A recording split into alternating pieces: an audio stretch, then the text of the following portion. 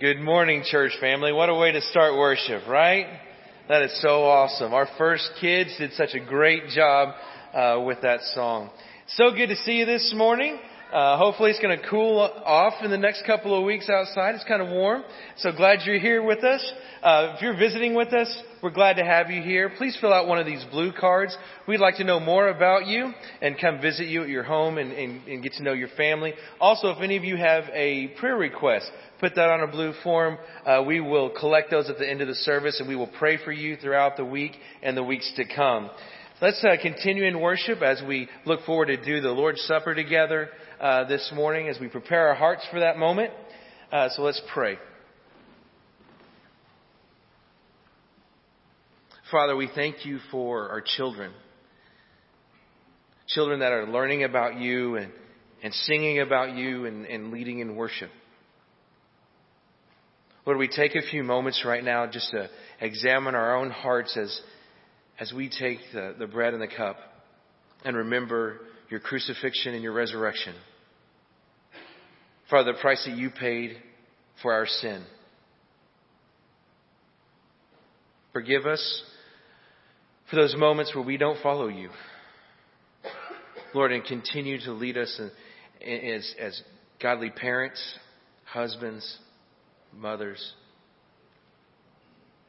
fathers, wives. Lord, as we all serve you in our own way, the path that you've given us. Lord, today, this morning together, we give you our attention as we look into our hearts and seek you with everything in us. In your name we pray. Amen. Ryan has called us to focus on the Lord this morning as we begin our time of celebrating the ordinance of the Lord's Supper. And as we begin this time, we want to make sure that we're ready to receive the Lord's table. And we remind ourselves of what Paul wrote to the Corinthians in his first letter to the Corinthians, where he said, "Whoever eats the bread or drinks the cup of the Lord in an unworthy manner will be guilty of sinning against the body and blood of the Lord.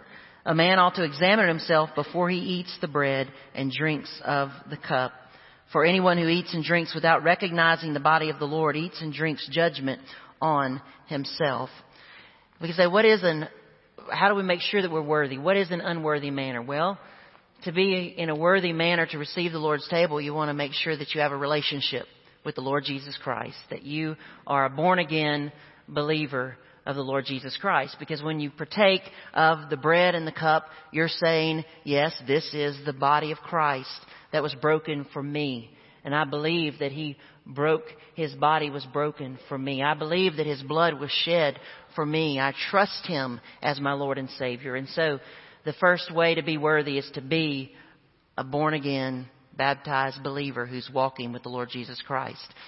Once that's in check, the other thing that needs to be correct is that there's no unconfessed sin in your life, that you're right with God today, right now, and you're ready to receive the Lord's Supper.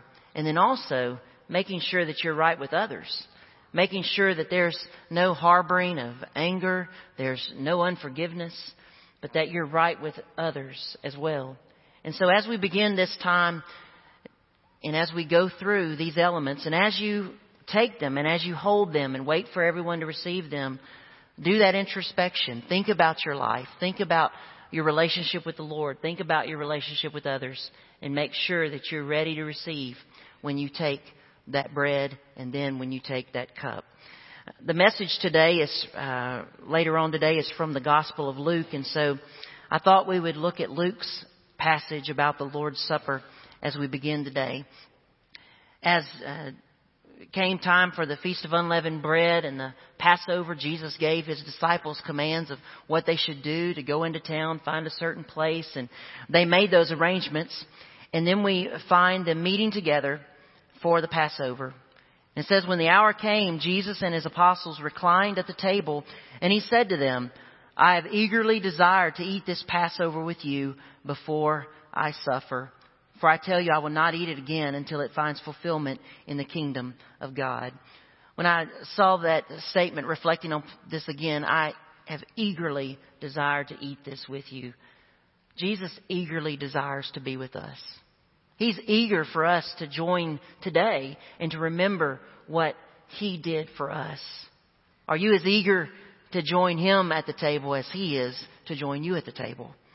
And then He continues, after taking the cup, He gave thanks and said, "Take this and divide it among you, for I tell you, I will not drink again of the fruit of the vine until the kingdom of God comes."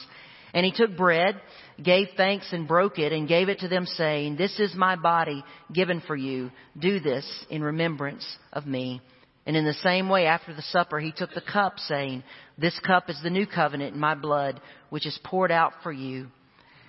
Jesus saw in these common everyday elements symbols of what He was about to do.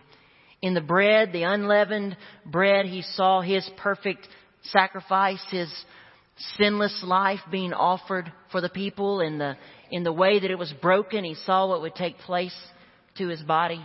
In that cup of wine, He saw the deep, dark, red, crimson blood that He would shed in just a few hours. And He said about all of it, "Do this in remembrance of me." As we partake of the Lord's Supper, there's nothing magical that happens. This is just bread. This is just grape juice. But the power is in the symbol. The power is in the meaning that we give as we take and we remember what Jesus did. As we take that bread and we remember His body broken. As we take that cup and we remember His blood shed. Not just for random people out there, but for you and for me. Jesus somehow, because He was God, knew about you and me on that very night. Isn't it a wonderful thing that He gave His life for us? As often as we sin, while we were still sinners, Christ died for us. And so as we partake of this supper this morning, may we remember all that the Lord did. The first thing that He took that night was He took the bread and He gave it and He said, "This is my body broken for you. Do this in remembrance of me." And again, I remind you, as you take this and you hold it and you reflect, remember all that He did for you. Gentlemen.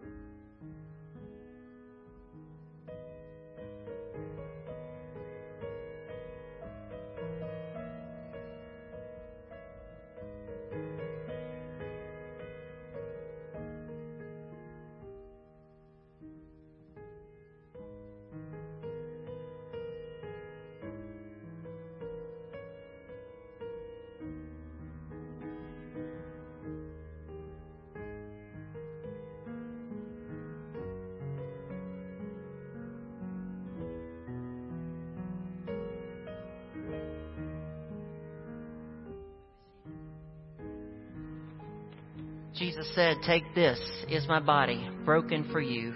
Do this in remembrance of me."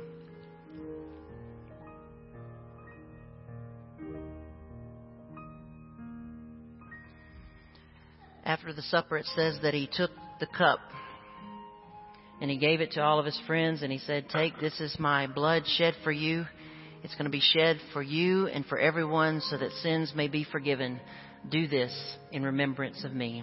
As you hold the cup, remember that there's power in the blood. There's power in the blood to bring salvation to you and to the entire world.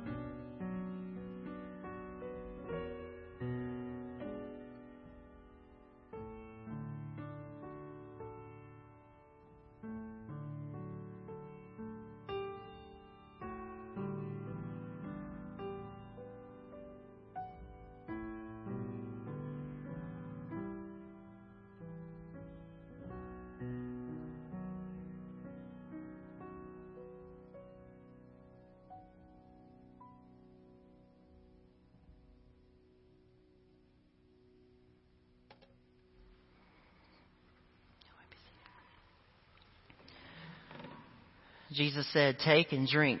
This is the new covenant of my blood. This do in remembrance of me."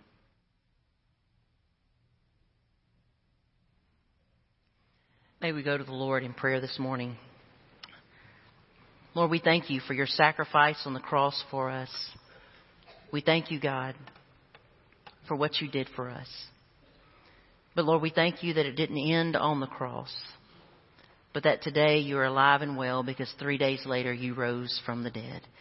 And so, Lord, we declare you as our risen and victorious King today.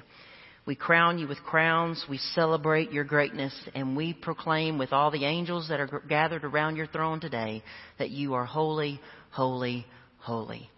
Thank you, God, for your presence with us. May we exalt you in our worship now. We pray in Jesus' name.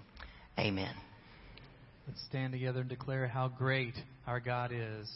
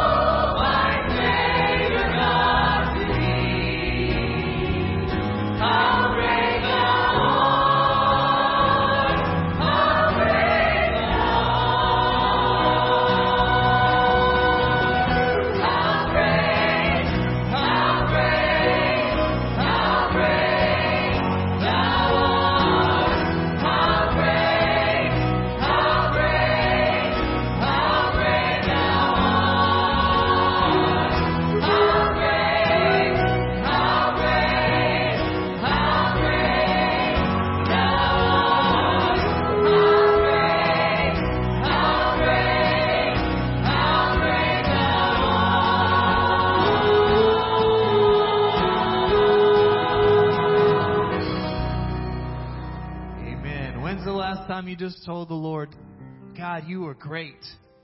And I don't mean during a worship service or anything like that. I mean just during the week. God, you are great. Thank you for whatever. God, you are amazing. I just can't believe how great you are. If you hadn't done that lately, maybe you should stop and do that. Just tell God how great He is. Amen? He is a great God. He constantly gives. He constantly blesses us with goodness. Let's crown Him with many crowns.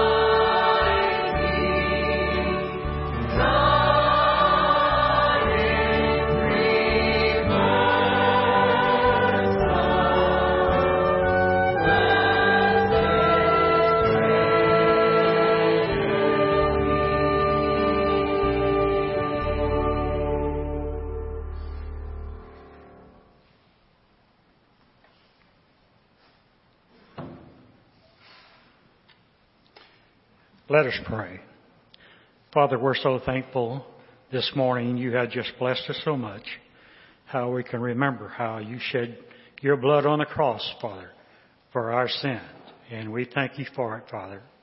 It's such a blessing to belong to such a loving church family, Father. It's just so wonderful to be able to gather in your house, Father, and worship you. And Father, this morning, I want to lift up the many thousands of families in our state that are suffering this morning, Father. They've lost their homes, they've lost their belongings, Father. Their life is in shambles. Many have lost their businesses and have even lost their churches, Father, to this flood that has occurred in our state. And we just ask that you be with each one of those, Father, and just put your arms around them and love them. Father, just lead and guide them. And Father, in weeks and months and years to come, they're going to have to make some important decisions on how to restore their lives. And we just pray that you help them make those decisions, Father. This morning, Father, everything that we have, you have provided. And it's time now that we give a portion back to your service. So I pray that you be with the gift and the giver. In the wonderful name of Jesus, I pray. Amen.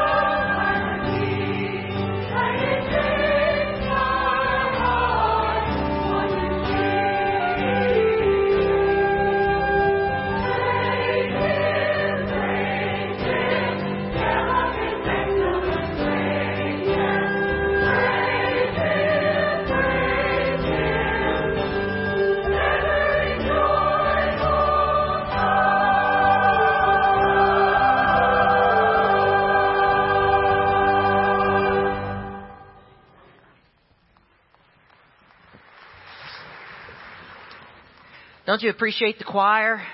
Children's choir, preschool, youth choir. It's wonderful. The reason we put emphasis on that is when you look in Scripture, there's a lot of spiritual battle takes place in praise and worship. And that's important. And so these are the front line here of the battle, marching into battle with the song. And so thank you all so much for leading us in worship.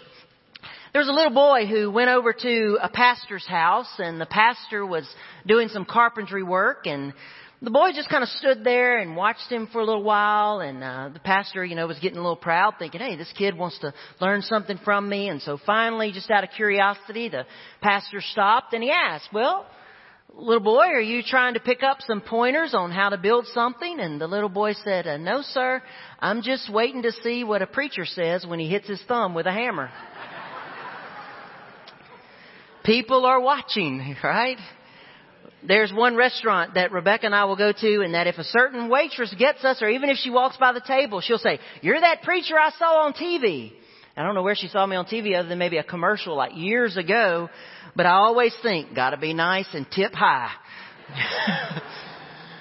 People are watching, but they're not just watching preachers. They're watching you as well. Kids are watching you. Every parent and grandparent knows this, how our kids are watching us and they're recording what we do.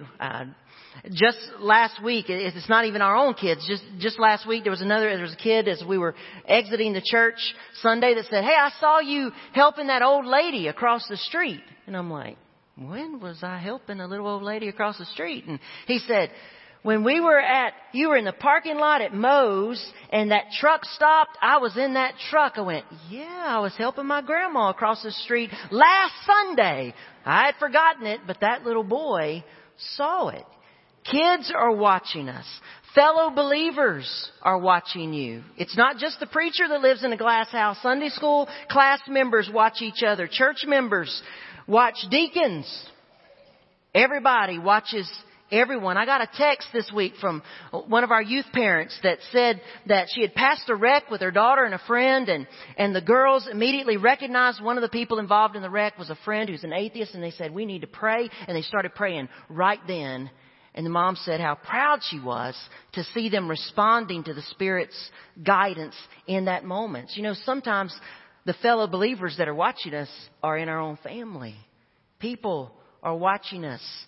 Sometimes non-Christians are watching you as well. A lot of times non-Christians are watching you. On Tuesday night, Rebecca and the boys and I had supper with one of my mentors after the E4 preaching conference, and we were at a restaurant in the area, and when the waitress came to the table, I'm trying to get in the habit of asking the waitress if there's something we can pray for them about. And so I said, we're going to pray over our meal in a little while. When we do, is there something that we could pray for you about? And this waitress didn't even miss a beat. She said, yes, I need you to pray for safety. I'm flying to Miami with a friend. I've never flown before and I'm scared. And so we chatted for a brief moment to find out enough that she probably may not be a believer. And so I said, we'd love to pray for you in a little bit, before we get our food. And she said, well, when you pray, could I be here? And I said, well, absolutely. And so sure enough, when she brought our salads, we said, okay, we're going to pray. And so she said, okay. And she knelt down right there by our table, and my mentor friend prayed for the meal. I was very much aware at that meal that waitress was going to be watching us. I mean, we distinguished ourselves, and she was watching. Non-Christians are watching you. People are watching you at home. People are watching you at work. They're watching you at the ball field. They're watching you at school. They're watching you at church. They're watching you online. They're watching you at the gym. People are watching you everywhere. And the question is, what are they seeing? And what are they seeing you do that's causing them to do something? Our selfie for today is watch yourself. Now you might be saying, well, Stuart, you've been talking about people watching us. What's that have to do with watch yourself? Well, a lot. Our text is Luke chapter 17 verses 1 through 3. And I'd invite you to turn there in your copy of God's Word if you haven't already. And our text is only 3 little verses, but these verses carry a strong warning for us. Jesus is speaking to his disciples, and he says, things that cause people to sin are bound to come. but woe to that person through whom they come. It would be better for him to be thrown into the sea with a millstone tied around his neck than for him to cause one of these little ones to sin. So watch yourselves. There's an important question raised in these verses. People are watching you, but are you worthy of the watch?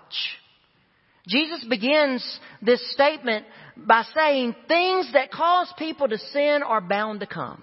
They're gonna come, but don't you be one of them.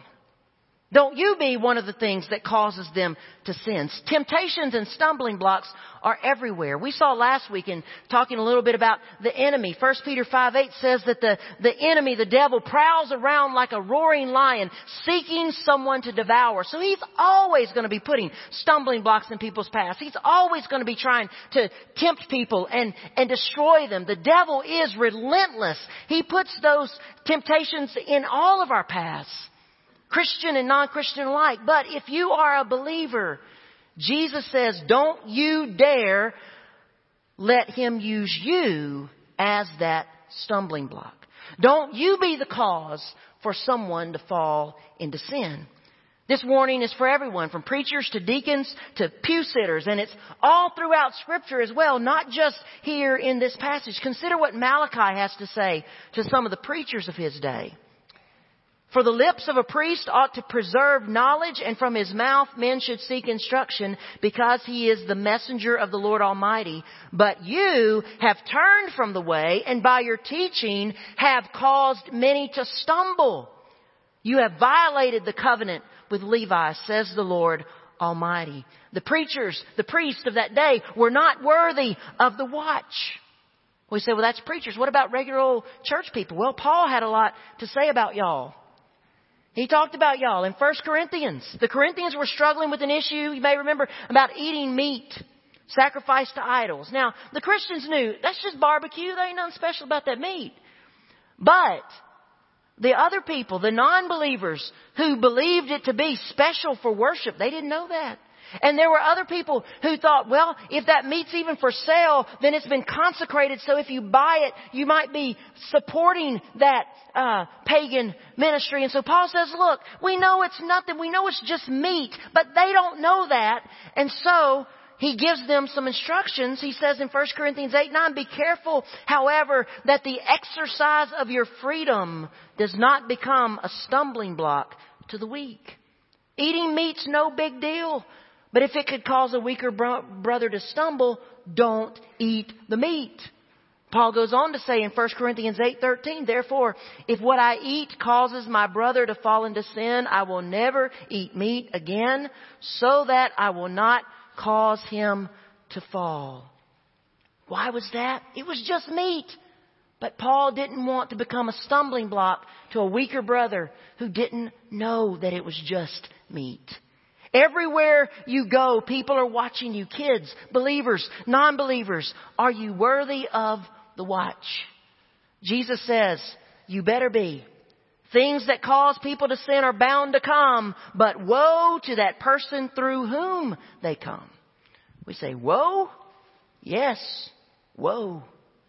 Because, number 2, failure to be worthy of the watch is tragic. Woe to that person through whom they come. It would be better for him to be thrown into the sea with a millstone tied around his neck than for him to cause one of these little ones to sin. But woe is something you never want God to say about you. Right? Because what's about to come after the but woe is not good. And did you notice how strong God's words are here? It would be better for you to be thrown into the sea with a millstone thrown around your neck than for you to cause someone else to sin. A millstone, picture captures that, a large stone used for grinding. And so Jesus is exaggerating here. You know what? Tie yourself up to one of those and just throw yourself overboard. Let the sharks come eat you, because that's how serious this is. We think, man, failure to be worthy of the watch is tragic. If that scares you a bit, that's good, because it scares me. But think about what people say. Well, the deacon did it. Well, my daddy did it. Well, my mama did it. Well, my teacher did it. Well, my coach does it. My aunt does it. My Christian friend does it. You see the danger? Because people are watching us. Don't you dare let what you do cause someone else to sin. That can be how you control or don't control your anger, how you control or don't control your words, how you treat other people, how you act. It can be what you put into your body, drinks, drugs, food. It can be how you treat other people, prejudiced or not, prideful or not, respectful or not. All kind of things are being influenced, and we must be worthy of the watch. I've told this story before, but I haven't told the last part of it. I was coming home from Sam's one day a year or two ago, and as I pulled on the I-49 from Broadway, this truck wheeled up by me and honked real loud, and I kept on going. I realized they were ticked off, and apparently maybe I cut them off. I'm not sure, probably so, the way I drive. And so they wheeled out onto the side of me and pulled up beside, and I looked up ahead, and I saw the window roll down beside me, and I saw this guy reaching around his wife, and he was pointing to heaven with a special finger and telling me some things that I'm sure were a blessing. And so I sped up to kind of get ahead of them and just still focused. I don't see this, what's happening over here. And so they that just ticked them off. They got right on my bumper and they were trying to get around me. When I exited on the 28, they kept following me, and I'm like, great. And so as we get to every stoplight, I'm like trying to make sure my car is not where they can be beside me, so they'd at least be behind me. And I was determined that if they wanted to follow me all the way to Mississippi, we were going to Mississippi that day. And I was watching it, and they're just, anytime the truck's just doing this on my bumper and trying to get around, and I'm like, oh man, I may get shot, whatever. But, so we get up finally to around, Pinehurst, and the truck wheels in front of me, and I see, and then they're just giving it to me, while they pass. But then what I see in the back window is this little 7-year-old kid with a piece of paper with curse words written on it, and he's giving me the what for as well. They pulled off and turned around, and I couldn't help but think that idiotic, irate dad is raising an idiotic, irate kid. Forget what the dad was mad about. Forget what kind of son that he is raising. Somebody is watching, and they're going to mimic what we do. It'd be better for you to tie a millstone around your neck and thrown into the sea than cause one of these to stumble. I know you may not think that what you're doing is near as bad as that, and it may not be, but the way you prioritize or don't prioritize God in your family life is watched by your children. Even a matter of scheduling. If you're compromising, you're going to cause them to sin, and it'd be better for you to be thrown overboard. When your friends see you cut corners at work and then they follow you and do the same, it'd be better for you to be thrown into the sea. We could go on and on, but I can imagine you're kind of thinking what I was thinking as I was reflecting upon this. Let's just move on to the next topic, because this is such a serious thing. People are watching us. So how do we avoid that? I know, I don't know about you, but I really don't want to be chunked overboard. And so to be worthy of the watch, here's where we meet the meat. You must watch yourself. Verse 3 is poignant, and it's pointed, and it's simple. So watch yourselves. Throughout the New Testament, we find reasons we need to watch ourselves. For one, we show that we're living for God when we watch ourselves. 1 John 2:10, whoever loves his brother lives in the light, and there is nothing in him to make him stumble. There's that idea of stumbling again. We show that we're living for God when we watch ourselves. Also, when we watch ourselves, we realize that we will have to give an account to God. Romans chapter 14, so then each of us will give an account of himself to God. Therefore, let us stop passing judgment on one another. Instead, make up your mind not to put any stumbling block or obstacle in your brother's way. Stop worrying about everybody else and worry about you. Don't look at the speck of sawdust in somebody else's eye. Look at the log that's coming out of your eye, Jesus said. Because you're going to have to give an account. And when you stand before God, you're not going to be able to say, but they did this and they did that. God's going to say, what did you do? You're going to have to give an account. I'm going to have to give an account. And also, we want to watch ourselves because we don't want to fall into sin. In the Garden of Gethsemane, the disciples, remember, Jesus said, stay here and pray while I go over here and pray. And they started praying, dear Lord, thank you for... They went right to sleep. Jesus comes to them and He says, watch and pray so that you will not fall into temptation. The spirit is willing, but the body is weak. No matter how much we say, I want to live for God, I want to live for God, I want to live for God. The spirit's willing, but the body is weak. The temptations are going to come, and so we have to watch ourselves and we have to pray so that we don't fall victim into sin. We don't want to fall into sin. We also watch ourselves because we want to point people in the right direction. Paul was charging his young apprentice Timothy, and he says in 1 Timothy 4:16, watch your life and your doctrine closely. Because if you do, you will save both yourself and your hearers. See how important that is? Watch yourself, because those others are watching you. And if you go in the wrong direction, they're going to go in the wrong direction. If you go in the right direction, they're going to go in the right direction. We want to point people in the right direction. You must watch yourself. The Apostle Paul understood the need to do so. There's probably nobody lived the Christian life better than the Apostle Paul. But look what he says in 2 Corinthians chapter 6, verse 3 through 10. Just listen to this. He says, we put no stumbling block in anyone's path, so that our ministry will not be discredited. He's saying the same thing Jesus taught.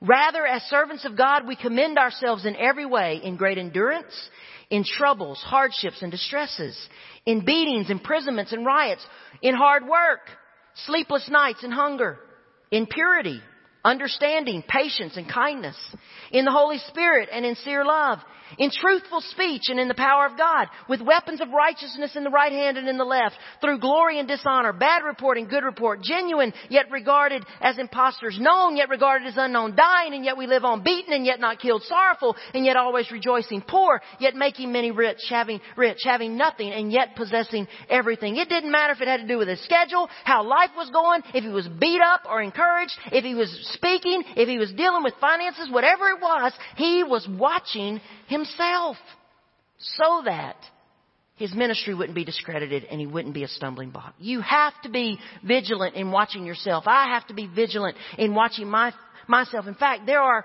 other passages in the gospel where Jesus says a similar thing to what he says right here in Luke 17, some parallel passages. And one of those, actually in two of them, Jesus gets really, really, really specific. And he talks about how vigilant we need to be. In Matthew 18, verses 6 through 9, just as a way of example, he says, if anyone causes one of these little ones who believe in me to sin, it would be better for him to have a large millstone hung around his neck and be drowned in the depths of the sea. Woe to the world because of the things that cause people to sin. Such things must come, but woe to the man through whom they come. And we think, wow, that's just what we just read in Luke. But then Jesus goes on. If your hand or your foot causes you to sin, cut it off and throw it away. It's better for you to enter life maimed or crippled than to have your 2 hands or 2 feet to be thrown into eternal fire. If your eye causes you to sin, gouge it out, throw it away. It's better for you to enter life with 1 eye than to have 2 eyes and be thrown into the fire of hell. Jesus is being serious there. He's saying we need to be vigilant. Now, is he saying that's literally what we need to do? God, I hope not, because none of us would have hands, feet, or eyes. Right? I mean, if we're honest, we would all have cut off everything a long time ago.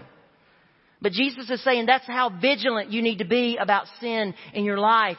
Not just that you don't need to cause somebody to sin, but you just need to be tied up to a millstone and thrown in the water. But if you find yourself sinning, deal with it and get rid of it.